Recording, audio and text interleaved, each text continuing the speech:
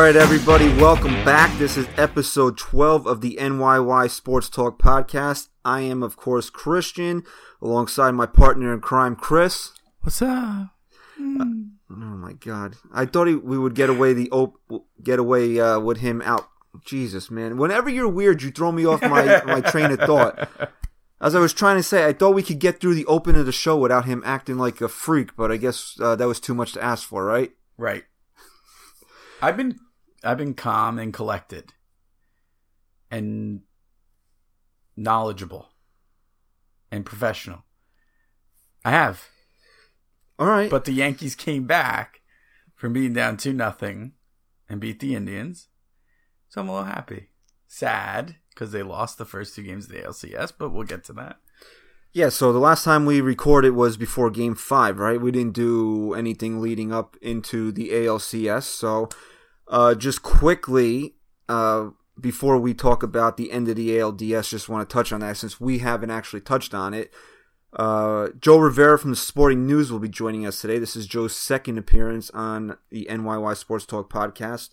And we break down some of the ALCS happenings with him. So we thank Joe for coming on with us again. First repeat guest. There is no award for that, but thanks, Joe. So just briefly, because it is, it's Sunday night we're recording here, and Game 5 was Wednesday. I asked Joe this question, which you'll hear later on in the podcast. I'll ask you, Chris. Given everything that happened this season, the expectations, the high water mark in June, the slump in the summer, then coming back strong in September, the Gray trade, the Chicago trade, and then all that, and then falling down 0-2.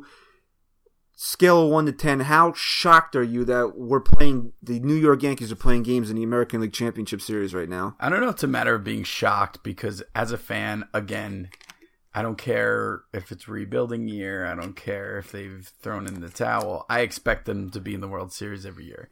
That's just how I am. I'll say this, though. We talked about when we first started the podcast how Brian Cashman's going to want to see this team he's put together in a playoff series. It's something that needed to happen, I feel like, for him. And he saw it. And he watched his team go down 3 runs in the first inning in a wild card game to come back and win. He watched his team go down 2-0 against the best team in the American League and come back and win.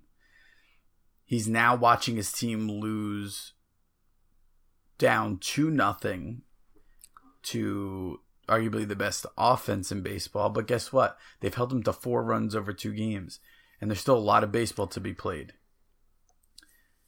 I'm not shocked at where they are. I'm shocked at their resilience. So you put it at, a 3? If we had to put, since I asked you to put a number on it, would you say 3 is no. I mean, if we're looking at it, I'm not going to sit here and say I expected them to be in the ALCS. Like, realistically, no. I mean, probably an 8 or a 9. I'm shocked. In February, yeah, I'd say... before the season started? A 10. I'd 10. 10 easy. Now it's like 3. June 6. Summer slump 10. It's tough because I'm so black and white. So there are points where I'm like, this team's not even going to make the playoffs. Forget the wild card. And then there's a week later, I'm like, I'm telling you right now. Sometimes I'll look at whoever I'm watching the game with, and it'll be a serious moment for me, and they just look at me like I'm nuts. But I'll look over and be like, I'm telling you right now, this team's going to make the World Series, and they're going to win the World Series. And then they roll their eyes, and a week later, I'm back to hating them again. But so before this team can get into the World Series, they got some serious work to do. We don't need to really get into Game 5 too much. It's been almost a week already. Just tremendous performance by CeCe in the bullpen. I mean, there was really no other option to start Game 5 than CeCe. But here we are, again, down 0-2 in a playoff series to a team that, I guess, on paper is better than the Yankees. Yanks are coming home for 3 games, hopefully, Yeah. You wouldn't want it to end before Wednesday night, against the Houston Astros. We'll start it like this. are we going back to Houston? Here's how I will put it. I'm not going to make any predictions. And the only reason why I'm not going to make any predictions is because, and I say this in our interview, can you stop playing with your stupid toys? It was Gary Sanchez's catching mask. I say this in the interview, but I'm not going to make any predictions because for the first time in my life, I am so content with this team that I don't want to put any expectations in my head. I'll say this. I think they're going to... I won't predict the series, I should have said, but I'll give my explanation as to if the Yankees are going to win, this is what has to happen. I think they win tomorrow. I do. I'm confident they win tomorrow. I think whoever wins Tuesday, if the Yankees win Monday, whoever wins Tuesday wins the series. That's my take. I think if the Yankees come back, they win Monday, and they end up winning Tuesday, they will win the series. That's your take. That's my take, yeah. And I'll tell you why. Because who's going to pitch Tuesday? Sonny Gray's on the mound Tuesday. Okay, so you're telling me that if we can get a win out of Sonny Gray and tie the series up 2-2 at home, that who comes on the mound Wednesday?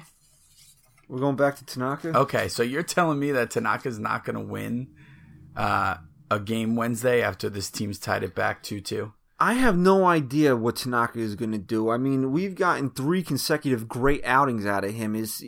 And you've seen the roller coaster that he's been on in 2017. So is this where the roller coaster starts going down, or is he still going up on the roller coaster? In Tanaka's postseason career. Which, outside of this postseason, is one other game. Okay. How many innings did he pitch in that game? I want to say 6. I think it was 6 or 7. No, because there was 3. He went to Wilson, Betances, and Miller, so he pitched 6. I remember we were there in that wild card. So what are you saying? Game. One of those guys pitched more than 1 inning? No, I'm saying that he pitched 6. Tanaka didn't go into the 7. Gotcha. This guy's been phenomenal in his very short postseason career.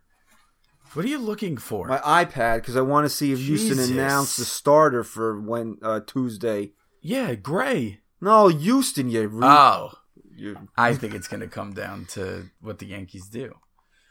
Or you really don't think he's going to bring back Keuchel in Game 5? No, Game 4, I'm sorry, because Game 4, I know Charlie Morton's going for Houston Monday, which people are saying the Yankees have the pitching advantage, but Charlie Morton's pitching to a low 3 ERA, so I don't really know if you would call that a pitching advantage. The guy's still been a really good pitcher this year for... I just don't know how I feel about Sonny Gray. Oh, Charlie Morton, 14-7, 3.62. CC, 14-5, 3.69, so they're statistically even. I think it just comes down to the fact that it's CC Sabathia. I think unless you're throwing a Dallas Keuchel at us, the Yankees are going to have the advantage based off of the fact that it's CC and what he's done. I don't know how I feel about Sonny Gray. And just Houston still TBD on Game 4. All right. Well, maybe they do go back to Keuchel if they're up 3-0. Maybe they want to close it out. They've seen what the Yankees are capable of. Maybe it's the opposite. Maybe I'm thinking, the Yankees win a game, but maybe it's if they lose and they're... Did you fall asleep in a cobweb? Because you have, chunks of dust all over the hood of your shirt. In this shirt? Yeah. I don't know, man. It's been a long day. You're a human garbage can, you know that? I slept, all day today. I'm so exhausted from this week of... I finally have my voice back. Before we go any further into the ALCS, speaking of guests on the podcast, last night we saw our very first guest, Vic DiBitetto, in a concert. I don't know what to call it. He did his stand-up routine at Bananas Comedy Club in the Hasbrook Heights. It was awesome. Vic was outstanding. His opening act, I can't remember his name, I'm sorry, but he was great. He was funny, He was great as well. We got a chance to meet Vic after the show, which was nice. And for any Vic fans out there, this just goes to show how humble this guy is. He thanked us for being on our podcast. Like, look, the guy hangs out with Kevin James, all right? And he thanked us for being on our podcast when we had 40 followers on Twitter. Like, we're not dumb, right? We know it was an honor for us to have him on. But instead of being like, "Oh, no problem, guys. I was glad to," he looked at us genuinely and he said, "Thank you so much for having me on your podcast." This guy's a humble guy. He is hilarious. That was actually my first true live stand-up. You've never been to comedy before? I have, on like a cruise ship. It was awful. This was great. It was awesome meeting the guy who really got us started. His episode, I mean, I know it's the first one, so it's been in the podcast atmosphere the longest, but it does have the most downloads. He's got a very loyal fan base, so it was pretty awesome to be able to meet him last night. He told us at the beginning of his show to keep the faith, so he also, did you hear what he said to me too when I was walking around? He said, "Hey," he goes, "Sanchez to DH, Romine should catch." I did bring that up. Let's just dive into that right now because it's something we asked Joe. Do you mind if I have a chip? You really gonna eat Tostitos on the air? You act like we're live. It doesn't matter. Nobody wants to hear you crunching like a garbage compactor. Mm. Oh my god! You know how many complaints I get weekly about you and your antics on the podcast? Anyway, all right. So let's just dive right into it because Vic said it. It's something we asked Joe when I was Joe Rivera. Joe Rivera, our guest today. Not Girardi. I don't even know what I would ask Joe Girardi. What'd you have for your birthday, Joe? Yesterday, Saturday was Joe's birthday. That must have been a hell of a dinner you had with his wife and family after the game. But anyway, the DH, as I termed it in our interview, and Joe told me I was being disrespectful to black holes everywhere. The DH position has been a black hole for the Yankees. They're 0 for the entire postseason. We posed it to Joe. He said he wouldn't move off of the Headley-Ellsbury combination. What would you do? Would you try to mix things up a little bit, put Romine behind the plate, put this way you get his bat in there? Not that he's Carlton Fisk or anybody, but it's a different bat in the lineup. And DH Sanchez, I heard on the Fan today, people were saying put Torreyes at DH. Do you give Holiday another crack at this thing, or are we just going to see more of the endless nightmare that is Jacoby Ellsbury and Chase Headley in the postseason? I don't know. Here's how I'm going to play it right now, right? You're not getting much production. Any. No, I mean, you've had guys get on base, just no hits. Any production. Really no production. But what I'm trying to get Did Headley walk once? Is that what you're trying to say? No, Ellsbury got on. Catcher's interference. Yeah. That's the only thing he's good for. Okay. But at this point, in the case of our DH actually getting on, I want someone who's got some speed. Also, when you were napping, did you nap on the floor of a strip club because you have glitter all over your face? Paint the picture, please. It's from my daughter, man. She just glitter everywhere. There's glitter everywhere. I'm not going to say it might not be from you being here right now because my wife has her own wreath business. We're all tied up. You can find them on Instagram. Thank you. I didn't approve of that plug. It doesn't matter. I did it anyway. I'm going to eat Tostitos over So it. maybe that's why you have glitter all over your face? Maybe. Or maybe you just slept on the floor of a strip club today. Maybe. We did pass Bada Bings last night on the way home. Bada bing. They bada bing, bada boom. All right, so what were you saying? Ellsbury, Headley, we're going to see Joe do something different? Let me finish this. All right. I want to see someone with speed. The only person that I feel more sorry for than myself of being such a close personal relationship is your wife. I don't know how she does. I tweeted this and it went out the window, but I expect it. That's how you talk. Like I tweeted it. Like I'm some poor Sylvester Stallone impersonator. Is that what it is? Yeah. So can we talk about how they're gonna film Creed 2 next year? Because I don't follow Rocky really. So I'm more excited over that than the Yankees. Yeah, okay.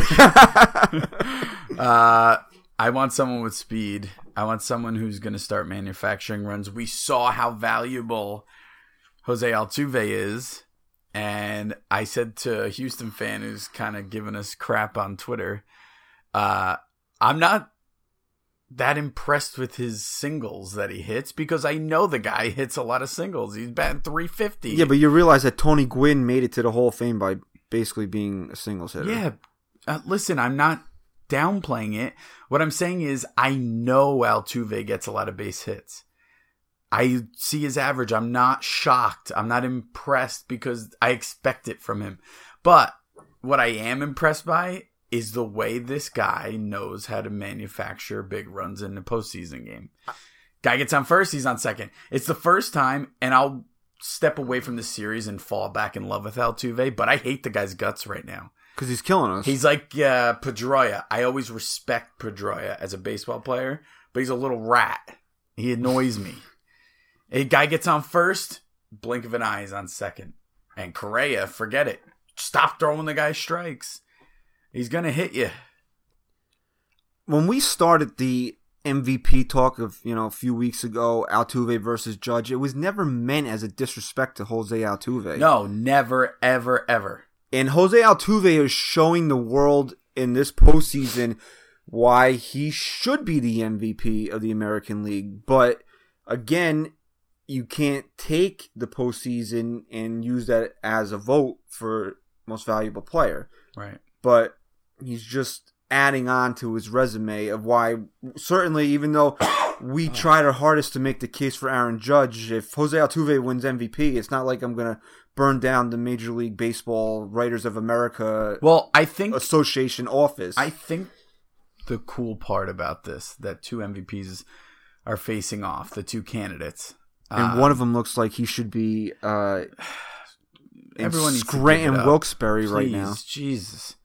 The cool thing is that we get to see the Altuve argument now. And it got me thinking, the guy might have 30 less RBI than Judge or whatever it ended up being. But I think the big argument with Altuve is that his RBIs are big-time runs. This guy's clutch. This guy knows when he has to get a base hit. And when he does have to get a base hit, he gets one. Or when he needs to get on base, he gets on base. He's a great baseball player. I've never thought otherwise. But when you're looking at it simply from a statistical standpoint of run production, Judge is still not even in the same ballpark as Altuve for me. But here's Altuve's argument. And you know what? A week ago, I probably would have been pissed off for a while if Altuve got it over Judge. But now I'd say, you know what? It is what it is.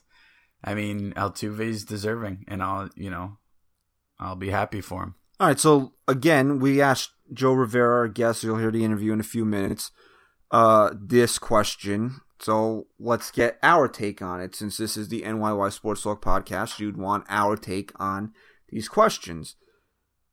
Like you said, you're seeing the two top candidates for MVP in the American League Championship Series.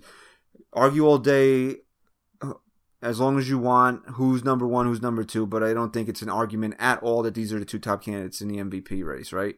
Right. Right now, it looks like Altuve is just would run away with the award because Judge has been struggling so mightily in this series and really in the playoffs in general. It seems like Altuve's geared up for the fastball every time it comes, and the Yankees keep throwing him first pitch fastballs. Can we have a meeting today or tomorrow before the game? CC, maybe throw him a slider. Throw him a little change up first pitch. I was gonna write an article. I never got around to it because you were sleeping on the floor of a strip club. Going into this series, a very dusty strip club, might I add. Shush. The keys to the game of what the Yankees needed to do to beat the Astros, and one of them was going to be not to focus too much on Jose Altuve. And what I mean by that is stop trying to figure out how to get the guy out. Want to know why? You're not going to. This guy batted .350 this year.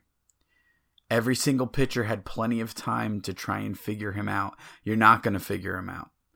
What you can do is you can say, when this guy gets on base, how are we going to stop him from moving over to second without the Astros having to give up a run?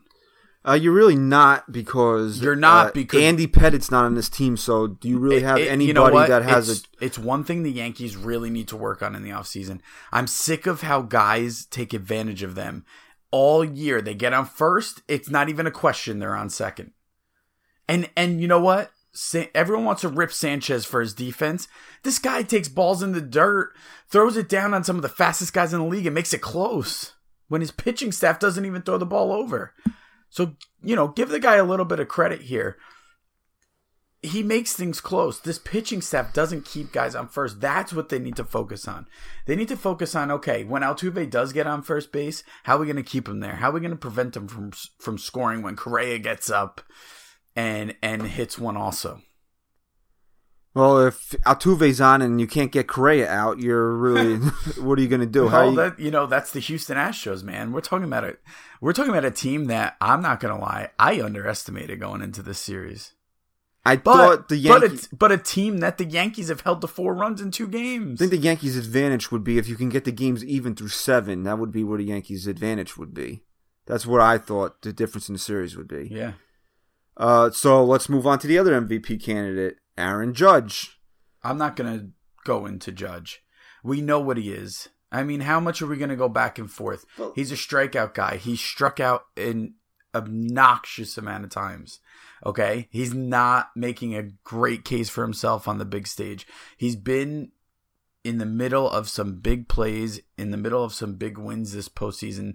But overall, you're going to look at his numbers and you're going to want to vomit. Guy struck out, 16 out of 24 times in the ALDS? Is that the right number? 16 out of 22 or something? Crazy like that. I mean, I didn't even think that was possible. So, no, we don't have to go into Judge. I mean, let me just ask you this, though. And because, I brought up the term fan conjecture with Joe, and fans become fixated on things because they're allowed to think irrationally. They want, and I don't even know where this came from, and it's just really in the last couple of games here. The Judge has got to move closer to the plate. Is that going to stop him from striking out so much? No, I'll tell you what it's going to do. It's going to make pitchers start coming inside, and they're going to jam him, and he's going to start popping the ball up and looking like a fool. Would that make anybody feel better? Do you know what Judge has to stop doing? Judge has to have an approach. These guys don't have an approach. Judge has to get up to the plate. He can stand wherever the hell he wants. He has to get up to the plate and he has to say, I'm not going to swing at any slider on the outside half of the plate. At least until there's 2 strikes. Yeah, I'm talking because that's a lot part of the time approach, you know what I noticed with him? A lot of the times he gives up a strike easily because it's just like in his mind he's just going to swing at this no matter what it is. That's what I'm trying to get to. Obviously, with 2 strikes, you got to swing at anything close. When I say approach, I mean anything before 2 strikes. You are not swinging at a slider on the outside part of the plate. Because guess what? If he does go back and watch video, those sliders he's swinging at are a foot off the plate. Guess what? You start taking those pitches, you make pitchers start throwing strikes, they're going to start making mistakes. Pitchers aren't making mistakes on him because they don't have to. They don't even have to throw him a strike. He's swinging at everything. And when he doesn't swing and it's close, and it really shouldn't go the pitcher's way, it has been. So that hurts him too. He's getting a lot of low strike calls called on him that aren't strikes, but you can't make that an excuse because he's making it easier for the pitcher to get to that point. So he's got to start taking bad pitches. I know it's way easier said than done, but what I mean by that is if a first pitch you're seeing is a slider on the outside part of the plate, even if it's a strike, take it. You take it. That's not your pitch. Judge has to get up there and he says, I'm looking middle in right now. I'm looking middle in. Even if it's something off speed, I don't care. I'm looking middle in because that's my wheelhouse. That's where I'm going to get out of this slump. Anything middle out, I'm taking right now. You want to throw it 2 strikes and I got to battle? Fine. But right now I'm looking middle in. And if you throw me something hard, I'm going to turn on it and I'm going to make you look foolish. Make the pitcher have to throw a strike. And he's just simply not doing that. All right, so let's move along here. We're going to go into our interview with Joe right now, and we'll come back and we're going to touch on the big controversy from Game 2, I guess you could call it, and then just give her thoughts going forward in the series. But we're already, I guess, because what else are we going to talk about? Stuff that we already touched on with Joe. So let's just get into the interview with Joe before we cannibalize that interview anymore. All right, deal. So Joe Rivera from the Sporting News, again, kind enough to join us for a second time since we've been doing the NYY Sports Talk podcast. Find Joe at Joe Rivera SN, and let's take you to the interview we conducted earlier in the day. All right, everybody, we're joined by Joe Rivera of the Sporting News. Joe has joined us previously here on the NYY Sports Talk podcast, and Joe's going to spend a few minutes with us here talking the Yanks here and their playoff run and where they might be headed in the American League Championship Series. How's it going, Joe? I'm doing well. How you guys doing? All right, not too bad. Let's go back to Wednesday night after the Yankees defeated the Cleveland Indians. If you could put a number on it, a scale of 1 to 10, considering the expectations and how this season has unfolded, how shocked were you that the Yankees are actually in the ALCS right now? 1 to 10, I'd say about a 6. You see, looking at this team before the season, and you look at all the team's expectations and where you think they'll be. And I looked at this squad, and I was talking with some guys cover the baseball with Sporting News, and I said, this team really reminds me of the 2015 Cubs, where it looked like they were ready to turn the corner. There was tons of young talent across the team, but there were still some question marks. So to see them get to the ALCS, it's really reminiscent of that Cubs team that got to the NLCS. So, looking down, they were down 0-2. They come back against Cleveland. They showed a lot of guts, a lot of grit, a lot of heart, all those buzzwords that you like to use with an upstart team. So I'm pretty surprised they were able to bounce back from 0-2 with a Indians team that was as hot as they were coming into the playoffs. So about a 6, I think I'd put it there. Joe, it's funny you actually compared them to the Cubs because I was thinking the other day, this whole Sanchez play at the plate thing, this is part of the Yankees rebuilding. So if you're going to complain about Gary Sanchez not being able to pick that ball and make the tag, you also have to look at it as this is the rebuilding Yankees. He didn't make that play in the American League Championship Series. This isn't a regular season game here. Okay, so you got to take the good with the bad. And my question to you is, you brought up the Cubs, and I was thinking in my head, okay, this team, this rebuilding team, is in the ALCS. What are the expectations moving forward? I mean, if they don't make it next year, is it a disappointment?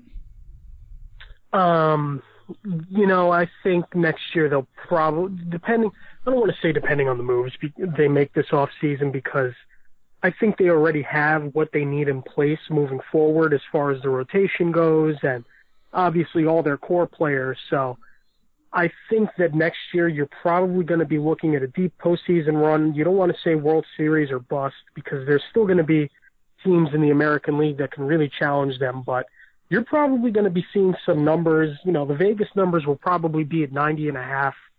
It wouldn't surprise me, being that they won 91 games this year. But I think next year you have to see a lot of the guys. You kind of have to expect that a lot of these younger players are going to take that next step. And given the way that a lot of them have played this year and adjusted and how deep they're going to be next year, I think next year the expectations are going to be higher. I think it obviously will be a disappointment if they don't make the playoffs next year, but you'd certainly expect a deep playoff run in 2018. All right, Joe. So speaking of the playoff run here in 2017, one of the biggest negatives, I guess you could say, is the black hole that the Yankees DH position has become. What are they, 0 for the playoffs right now? I know 27, I think. Yeah. I know not Jacoby Ellsbury. Chase Headley had a few good at-bats yesterday, but they still haven't gotten any production out of that spot. So going into Game 3, do you see Joe sticking with that Ellsbury-Headley duo, or maybe doing something a little different? Like on Sports Talk Radio, we've heard around here today, a lot of people were clamoring for Torreyes to be put in that DH spot. So do you see Joe sticking with the same cast of characters, or maybe doing something a little different going into Game 3? I think it's going to stay the same, and to call the Yankees the DH spot a black hole is kind of an insult to black holes, because it's been bad, man. You kind of expect, and this ties into their just offensive problems this playoff season as a whole, that a guy like Ellsbury, who kind of made a career, maybe not this season as much, but kind of made a career of working counts and really working pitchers and making things happen and being that spark plug, and you just haven't seen that. And Chase Headley, as good as he was the last 3 or 4 months of the season, I mean, he's been less than good in the playoffs, let's say. So I really don't see how you fix it. I don't think Torreyes really solves the problem. I don't think he really helps. He's a solid ball player. He's a good role player, good for the clubhouse. Obviously, the Tonight Show, all those things, they bode well for a clubhouse. He obviously had that base running gaff in Game 2 of the ALDS. So, yeah, I think Joe's going to stick with it. Joe, we've seen in the past, he's very loyal to guys. He's very loyal to certain players. He wants to give them their shot. So I don't really see things changing much. And especially with a guy like Torreyes, who's heralded for his defense, though the advanced stats don't play it out as well. I think he's probably better suited for a late-game defensive replacement if you really want to go there, but I don't think he'd really make a difference from the DH spot. All right, so you brought up Ellsbury and his ability to work counts, which brings me into my next question, the offense. This team has been striking out at an alarming rate in the postseason thus far. Do you credit great pitching, or do you think some of these guys need to clean up their approach at the plate? Well, when you look at the Yankees this year, the prevailing theme all season has been the home runs, right? Aaron Judge with his 50-plus home runs this year lead the majors, I'm pretty sure, in home runs. So teams that hit home runs and rely on the home runs for offense the way they do usually don't bode well in October. So you see all the pitching and the great pitching. Listen, facing Keuchel and Verlander back-to-back 1-2 is no easy task for any team, not just the Yankees. So I think the fact that this team has really relied on power all year, and they kind of remind you of the Astros teams of years past, where they had a guy like Chris Carter who was hitting the ball out all the time, but he was also striking out 200 times a year. And those Astros squads were hitting tons of home runs. And now you've seen the way that they've evolved as a team, where they make contact and they work counts, and they're just an all-around offensive threat. I don't think the Yankees are there yet offensively. I think the biggest problem is the fact that they have relied on power, and there are few guys in this lineup. You're looking at probably Judge and Gardner that really work counts. You see them work into full counts, 2-2 counts, 3-2 counts all the time. But the rest of the lineup doesn't really adhere to that. And then just one more point, excuse me, you look at a guy like Starlin Castro, and he comes up with the bases loaded, and you could see a guy work a full count, work a walk the at-bat before, but Castro will go up there swinging. I just think it's an organizational philosophy offensively. I think that these guys they're not tuned into watching other at-bats as much as they should be, and I think that's a detriment once October rolls around. It's funny you said that, because I usually flip out on Joe about it inside. Like, I forget who it was, right? They took 4 awful pitches on a 4-pitch walk. And I'm sitting there and I'm going, all right, you better take till you get a strike. Maybe take till you get 2. You need base runners. They were down late in the game. And the next guy gets up, their first pitch swinging. I mean, it's frustrating. You thought it came from the manager, but maybe you're right. Maybe it is an organizational philosophy. I don't know. And the way that those Yankees teams were built in the 90s and the 90s dynasty, listen, you don't want to keep comparing to the 90s dynasty, but that's just naturally what's going to happen is you look at those teams were all built on working at bats, working counts, full counts all the time, next man up. And when you look at some of the guys on the team, and listen, I don't want to single guys out, but Castro is a guy to me, routinely you watch his at-bats, and I'm not sure what he's seeing sometimes, swinging at awful pitches, and he's an aggressive hitter, and he doesn't really see pitches or he doesn't see guys at-bats beforehand, and I think that hurts a lineup long term. I agree. I mean, we're going to wrap up with you, but one of my biggest things over the last two games, I think, I've watched every pitch of every game, and I feel like I haven't watched one game of this ALCS. It almost feels like the Yankees have been non-existent, but then you look at it, you look at it either glass half empty or glass half full, and going back into the Bronx, I don't know how to take it. I don't know.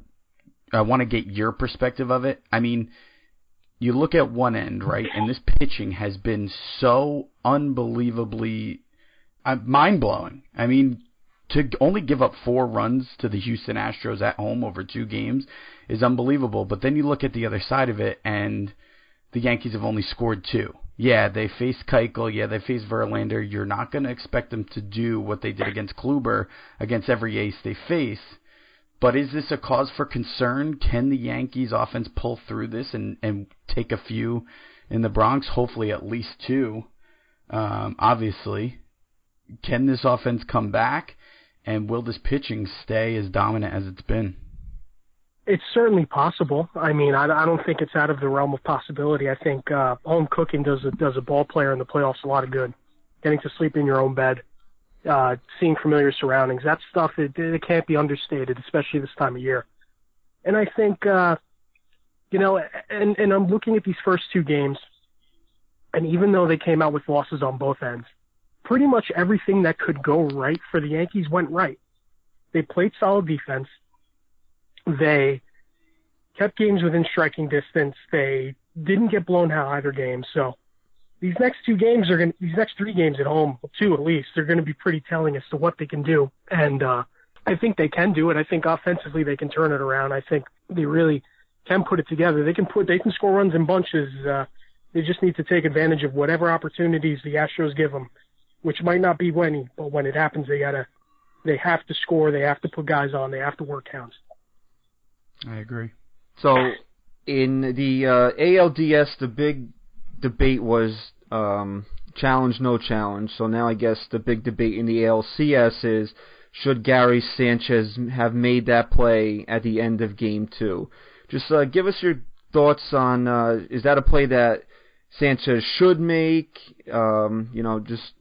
Basically run us through, did everything go right? The cutoff, Didi's throw to him. Just, give us a quick rundown on how you thought that play unfolded. All right, here's the thing. To be honest with you, the Sanchez pick has to be the last thing to look at because it starts with Judge, right? Now, Judge makes a strong throw, but the problem is either his throw was inaccurate, he wasn't sure where he was throwing. Starlin Castro has got to be in short right. He's got to throw his arms up, screaming for the ball, right? That's number one. I don't think that ball can come into second base. You see Correa is probably going to make it, given his speed, given his aggressiveness. So it's got to come to the cutoff man, and that's got to be Castro. I'm not sure if Girardi really had a gripe or not. I mean, Correa's slide into second with Didi making that throw. Maybe he was interfered with, but those are within the rules, and you can't fault Joe for really, not being sure there. And then you look at the throw from Didi, which wasn't a terrible throw, but I think Gary should come up with that. But again, it's got to start with hitting the cutoff guy. Castro's got to get that ball in short right.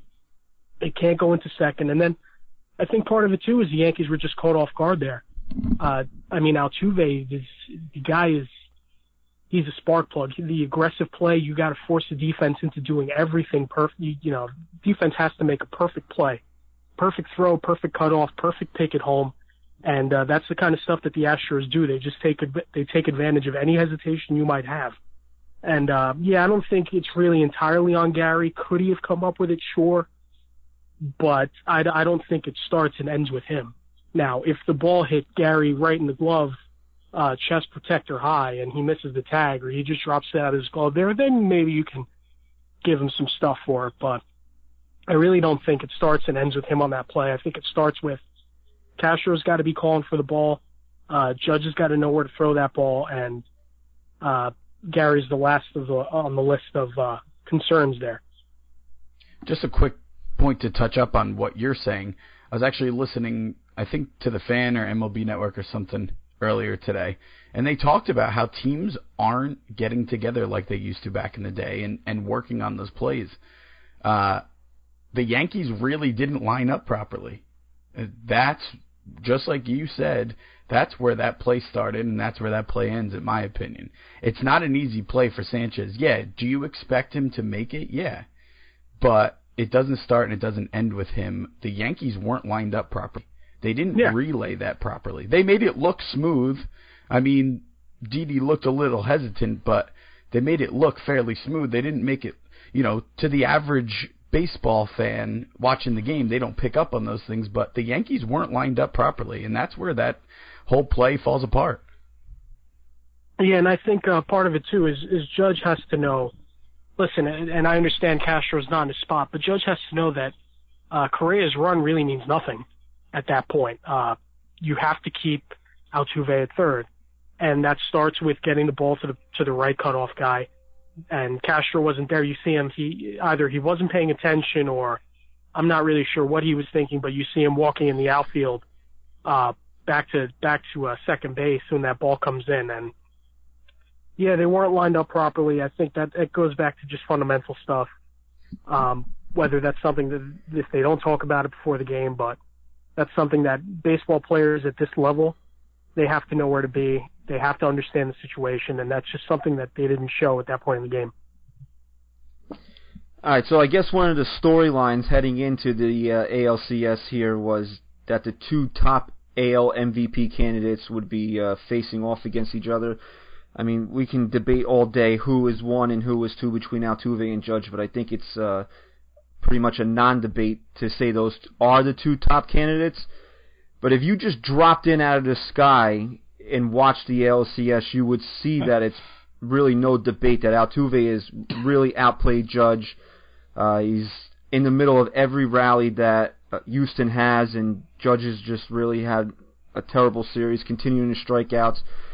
So just on Altuve, is there something the Yankees can do to get him out? And on Judge, a lot of the popular talk is that he's got to move closer to the plate. Do you see any adjustments that he could make to possibly get going at the plate?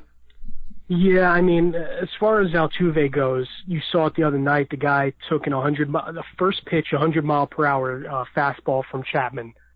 And it's amazing that we're in October, we're in the ALCS now, and we're still asking the question, how do you get Jose Altuve out? The guy just seemingly offensively, he has no weaknesses.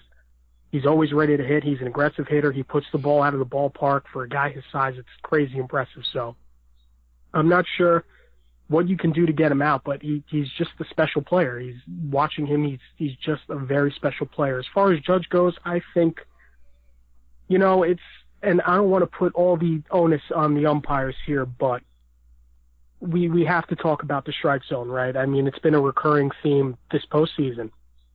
And you see some of these strikes, these borderline calls. Judge is not getting a lot of these borderline calls, and I think umpires just don't know how to adjust to his strike zone. And I think there's just a huge difference between a 1-1 count and a 2-0 count, and even taking a first pitch strike in a big spot in the game when it wasn't really a strike.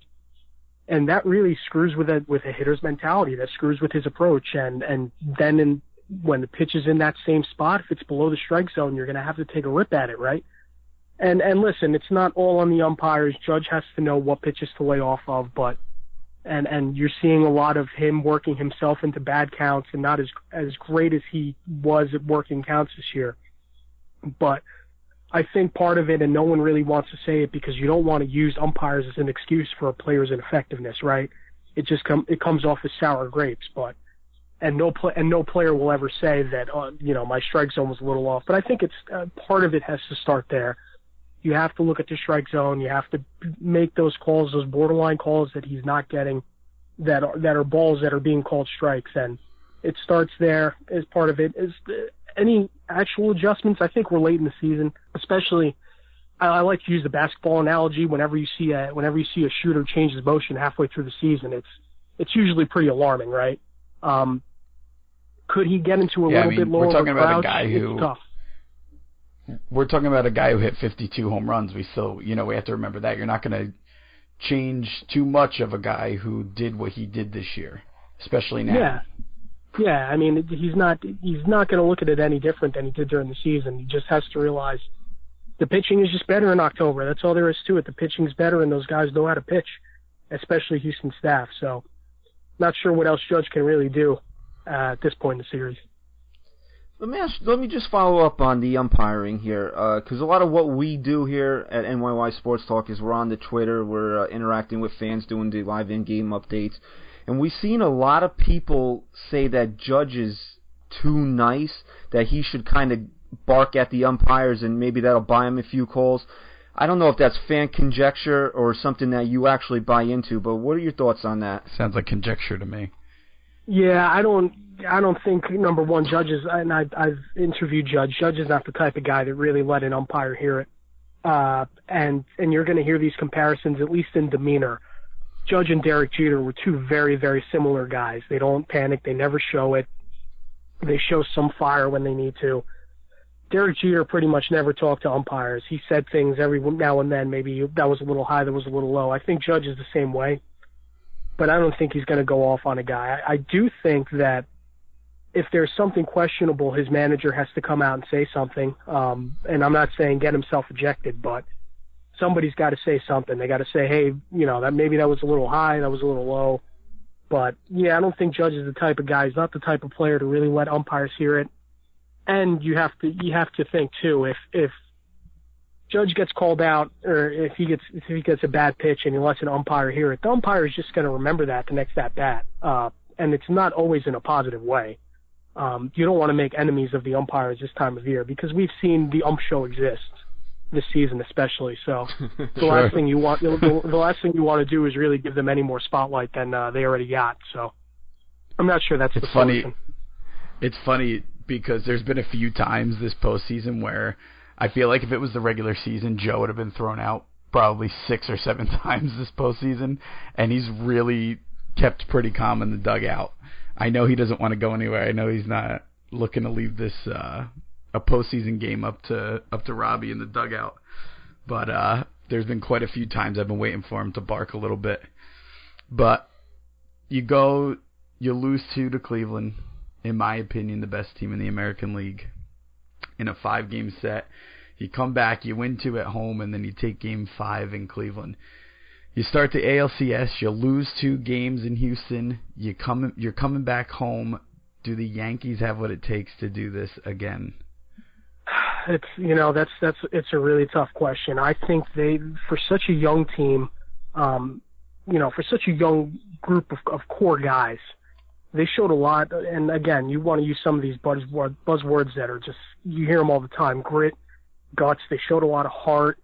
Talking to Judge, he always said the mentality is to keep fighting. The mentality is just to be resilient. So that's obviously ingrained in what they do and how they play. But sometimes you just play teams that are better than you. And I think Houston is just the better all-around team.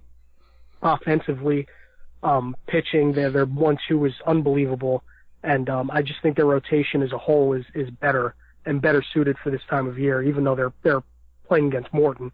But I think they could do it. They could win 3 games at home. We've seen it, countless times this year. Houston reeled in the second half, but I just think they're destined. The prophecies are coming true. I just think Houston is just too good, and I don't think they're going to let up. They're going to let up on the Yankees now. Yeah, I'd say the most discouraging part of these two losses has been Verlander and Keuchel have just been notoriously deflating to the Yankees in the postseason. And guess what? You're going to see them again. So it's going to be a big uphill battle if the Yankees are going to come back. Even if they tied the series up, you're going to face these guys again. You're going to face these guys who you just haven't been able to produce runs off of. So could it happen? Sure.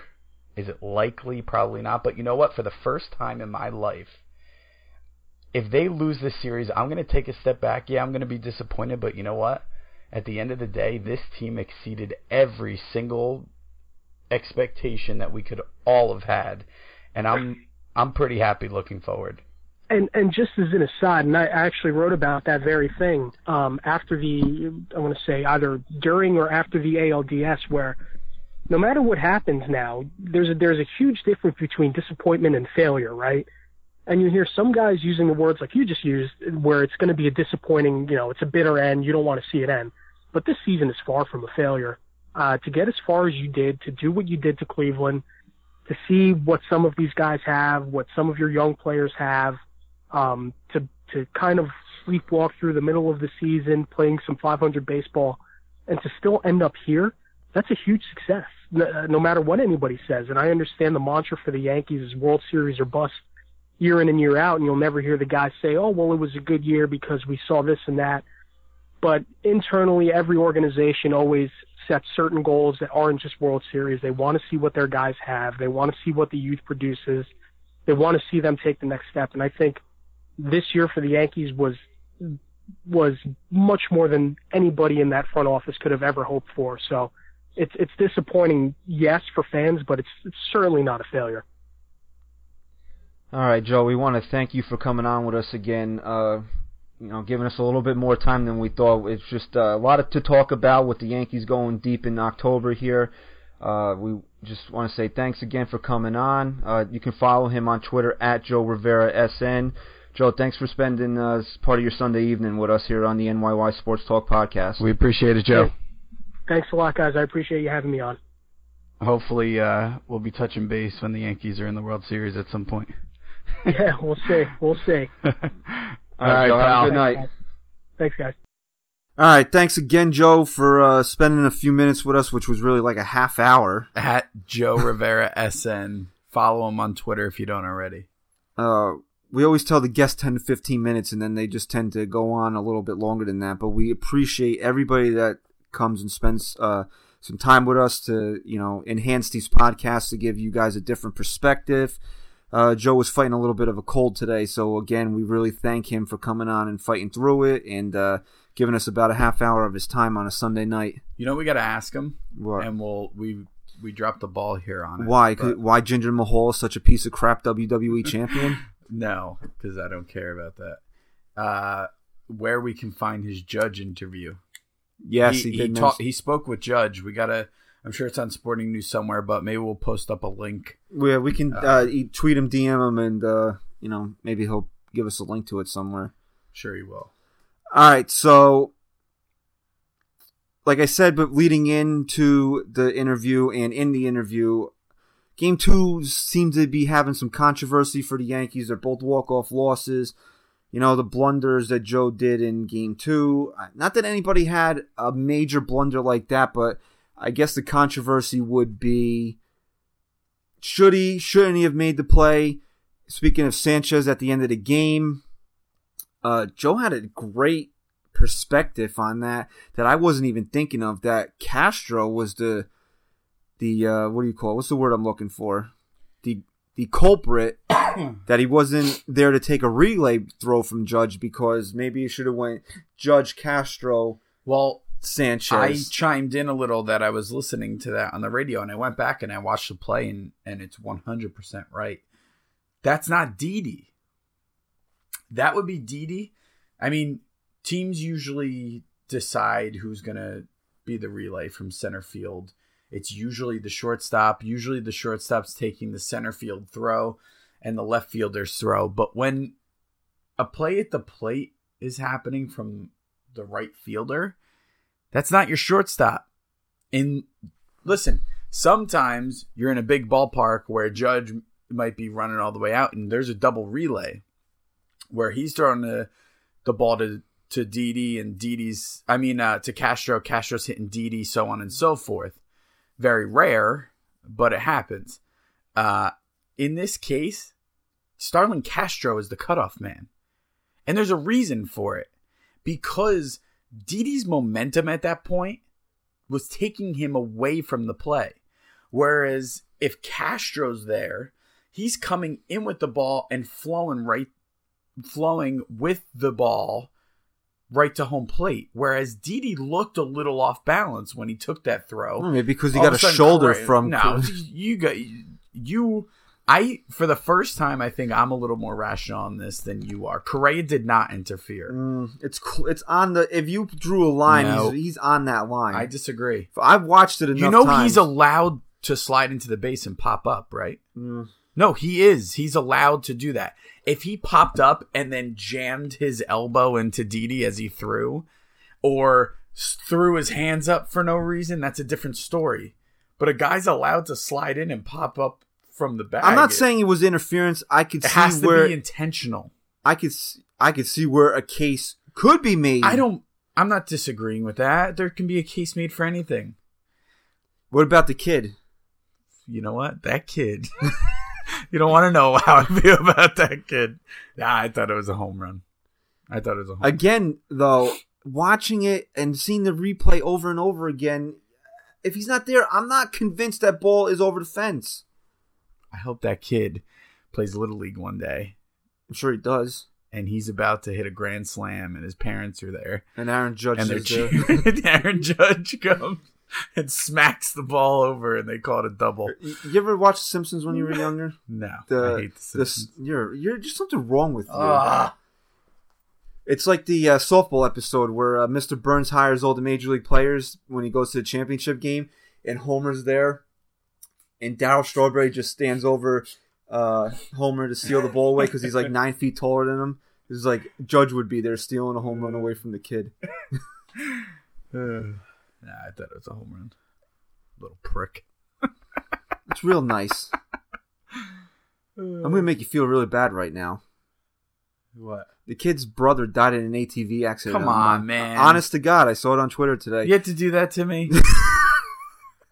Poor kid. The kid's brother died in an ATV accident about a month ago. I hope that friggin' kid just made his life catching that ball. I'm sure it did. He's famous now. There you go. Wouldn't know what his name's all over the Twitter sphere, so... Hope he never forgets this day. And you know what? When the Astros win, if the Astros win, I'm happy for him. His name is Jeffrey Mayer III. No.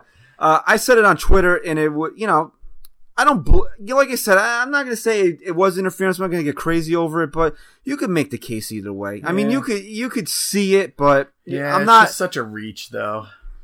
I agree. The kid it's reached. A reach because, because you're watching Altuve score, and you almost don't believe it happened that quickly. So you're like, something had, you have to be able to fight somewhere. So you lean on the Correa slide or interference, and you're trying to make it all go away, but it's not gonna. So, bottom line, should Gary make the play? Yes. Let's cut all the other stuff out. The ball's there in plenty of time. Yes. No, I'll never say he shouldn't have made that play.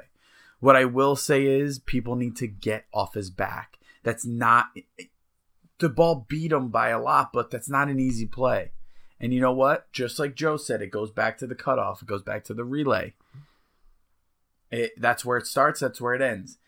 Gary should have made the play. You expect him to make the play. It's not an easy play. All right, let me ask you this.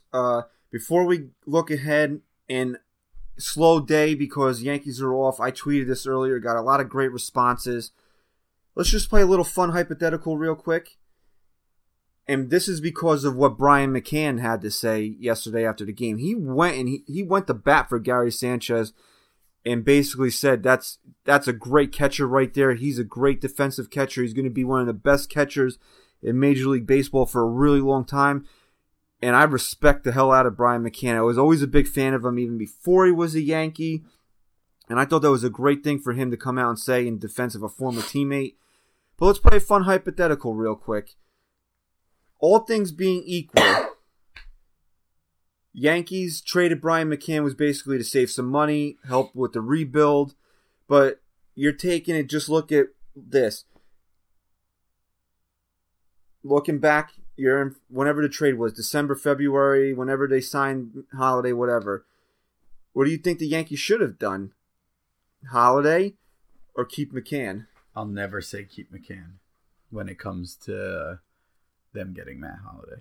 I think Matt Holiday was such a genius move in so many ways. And we'll never know what kind of a true impact Matt Holiday had on this team. I said it, and I won't say I meant it literally, but I made a statement once that if this team wins a World Series, I give all the credit to Matt Holiday. Because I think that there's so much more that this man's done for this team than we will ever know. It goes a long way in the clubhouse. And Matt Holiday's the type of guy who he doesn't want people to know. He doesn't want to be talked about as someone who has been a mentor like that. He doesn't need the credit, is what I'm saying. So that's how valuable I think Matt Holiday is. And I will never say anyone should have stayed over a guy like Matt Holiday. I just wasn't on board with the trading of Brian McCann as many people were. You weren't. I think I was. Because he had a role on this team. He would have gotten his at-bats as the DH / backup catcher. Correct me if I'm wrong, too. He actually ended up having a good end of the year last year with the Yankees. He was starting to hit a lot of home runs. I think Brian McCann would have done better this year, not having to been behind the plate so much. I just remember he started hitting a lot of home runs late in the year. Yeah, why? Because he wasn't behind the plate. And all of a sudden, I was kind of like, maybe they keep him, you know? So, do you think that it was better? So, you think it was better that Judge was on this team than Brian McCann? Yes. I can't disagree with that. I'm not going to ever say that it was the wrong move, but I just thought it was a fun debate to have on the day off. You just said Judge. You meant Holiday? Huh? What did I say? You said Judge was on this team. Yeah, Judge was on this team. Just whatever.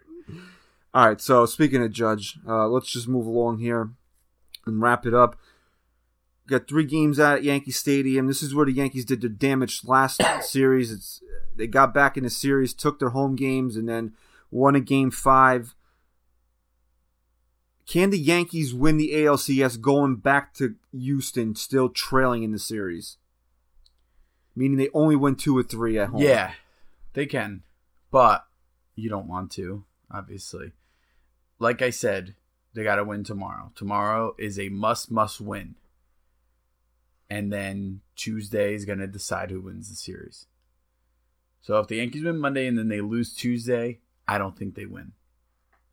If you can give me one key, whether it be a pitcher, a hitter, in these next 3 games, that let's say the Yankees win the 3 games, go back to Houston up 3-2, who's going to be the guy that steps up and gets them there? I'm going to say the name that I think I've been saying all year, all postseason. It's Greg Bird. Bird. I think he's a guy who, I mean, at least for me, he gets up to the plate and you're like, oh, forgot about Bird. Forgot Bird's in the middle of this lineup. And he does damage. I think he's going to continue to be the X factor of this offense. Don't make a mistake to him. Especially at home. Be nice to get guys on for him. You know? There's also something I posted on Twitter yesterday during the game. Biggest positive surprise for the Yankees during the postseason run so far. The choices were Hicks, Tommy Kahnle, Todd Frazier, or do you even want to throw Greg Bird in there because of the limited amount of playing time he got this year? I just, you thought you were getting this powerhouse, right, in Tommy Kahnle. And he comes over in his first, few appearances. You're like, wow, this guy is going to pitch them right into the postseason. And then he has this bout of Just ineffectiveness. Ineffectiveness, wild, walking couldn't keep guys. inherited runners from scoring. And you're just like, he's young. He's what, 25, 26? Now he's older than that. He's got to be like 28. This is where I'd make a joke about Stat Guy Rye not being here, but it's beating a dead horse at this point. So, you hope. I always say this, and it's the truth. Clayton Kershaw is the best pitcher in baseball. But until he can prove that he can pitch his team through the postseason, he means nothing to me. Tommy Kahnle's 28 years old, 28. By the way. So it's kind of the same thing when it goes to a guy who you're unsure of during the regular season. He came into the postseason, and he's been a workhorse, man. Lights out. And outs. That's what you want to see. He gained all his value for this team. He validated who we gave up to get him. So if Tommy Kahnle didn't step up in the wild card game and pitch the way he did, and then have the performances he did in the DS, we would have had to suffer through Dellin Betances. Right. So that's maybe his biggest contribution to the team in the playoffs. Damn it! I meant to ask Joe what he thinks of Dellin. We'll save that for an off-season debate. All right, so that should basically, I mean, like I said, it's hard to be upset that they're down 0-2 because initially headed into the postseason, you just wanted them to show that they belonged on the field with the Cleveland Indians, win, lose, or draw, and they won. We're in the American League Championship Series. The New York Yankees 2017. We all thought it was about getting Bird, Sanchez, Judge, Severino, getting these guys ready to become the next core Yankees, a next dynasty. And here we are in the American League Championship Series. So, I mean, even if they get swept, I mean, I'm not even... I'll be upset the season's over, but how are you going to be mad about it? I'll say this. I'll be upset for a little bit. But what I'm going to do after that is I'm going to root for the Houston Astros to win the World Series. I want to say that the Yankees, the rebuilding Yankees, didn't make it in 2017 because they got beat by the World Series champions. And I think it'd be great for the city of Houston. I'm a big fan of the Astros. I think this is not going to be the only time we see them in the American League Championship Series over the next 10 years. I think we're actually going to see them quite a few times, and I think it's going to be a lot of fun to see how much the Yankees can grow each year. So, and I know people from Boston aren't going to like this, but I think that this core Yankee team, their biggest rival will probably be the Houston Astros going forward over the next 10 years. I agree. I think that the Houston is maybe a year or two ahead of the Yankees, but the Yankees are right behind them now. I agree. All right, so again, we'll see how the series plays out when we'll record our next podcast. Maybe if the Yankees get eliminated at home, we'll come back next Sunday and wrap up the season, or maybe we'll talk to you before Game 6 if there is one. We'll see how our schedules break. And if there's something to talk about, so just, stay tuned on Twitter at NYY Sports Talk. We'll let you know when episode 13 already. Next episode would be 13, right? Yeah. Jeez, man, the time has flown doing NYY Sports Talk. Again, since the Yankees have been in the playoffs, man, we have grown so incredibly. I wouldn't use large, but for us, the support and the growth has been astronomical. The engagement. I mean, you look at some of the engagement we get at, we're not even at 2,300 followers yet. I remember our first giveaway was if we hit 100 followers when we first started this. We're at 2,300. The engagement we get is more than some people who have 15,000 followers. Yeah, and they could have 14,500 purchased followers. So. I can't even tell you guys how incredibly humbled we are by the growth. I mean, a lot of it's due to the Yankees making it this far and people just wanting to ride that train and talk to other people that are Yankee fans. But, man, you guys came to us and you wanted us for your Yankees news, your Yankees talk, and God, I was to say thank you, and let's keep it going. Let's keep the growth of NYY Sports Talk going.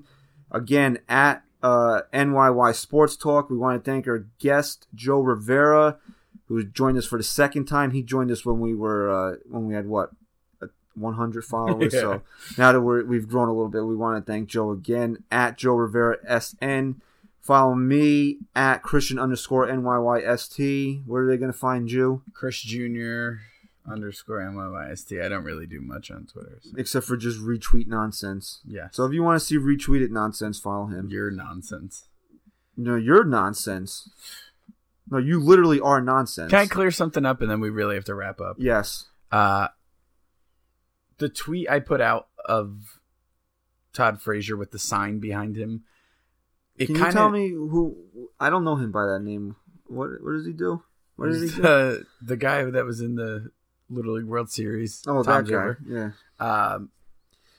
There was a guy with the epic collapse sign of 2014 or 2004. Yeah. And I posted that we would make one too, but we didn't have enough, a poster big enough for all those years I posted. I think a majority of people who just took it and retweeted it, whatever, thought I was listing all the Yankees World Series wins. Yeah. So then people would comment like, you forgot 2000. No. Go into the replies because you'll see that's every year the Indians have had an epic collapse of some sort. And that was Stat Guy's right contribution to NYYST over the last And week. you know what? It really took off that tweet. Because he was the one that found all the years the Indians lost in the postseason. But I'm still eating Tostitos. like I said, I was like 0.5% sad because Munch is such a huge Cleveland sports guy. Yeah. And he's been great to us. So for him, I was a little bit upset, but sorry, not sorry. Mm. All right, just leave. Just get out of here. And we're gonna go because now I don't know.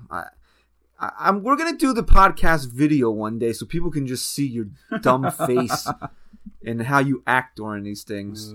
But again, thank you, NYY Sports Talk on Twitter. That's how you find us, at NYY Sports Talk.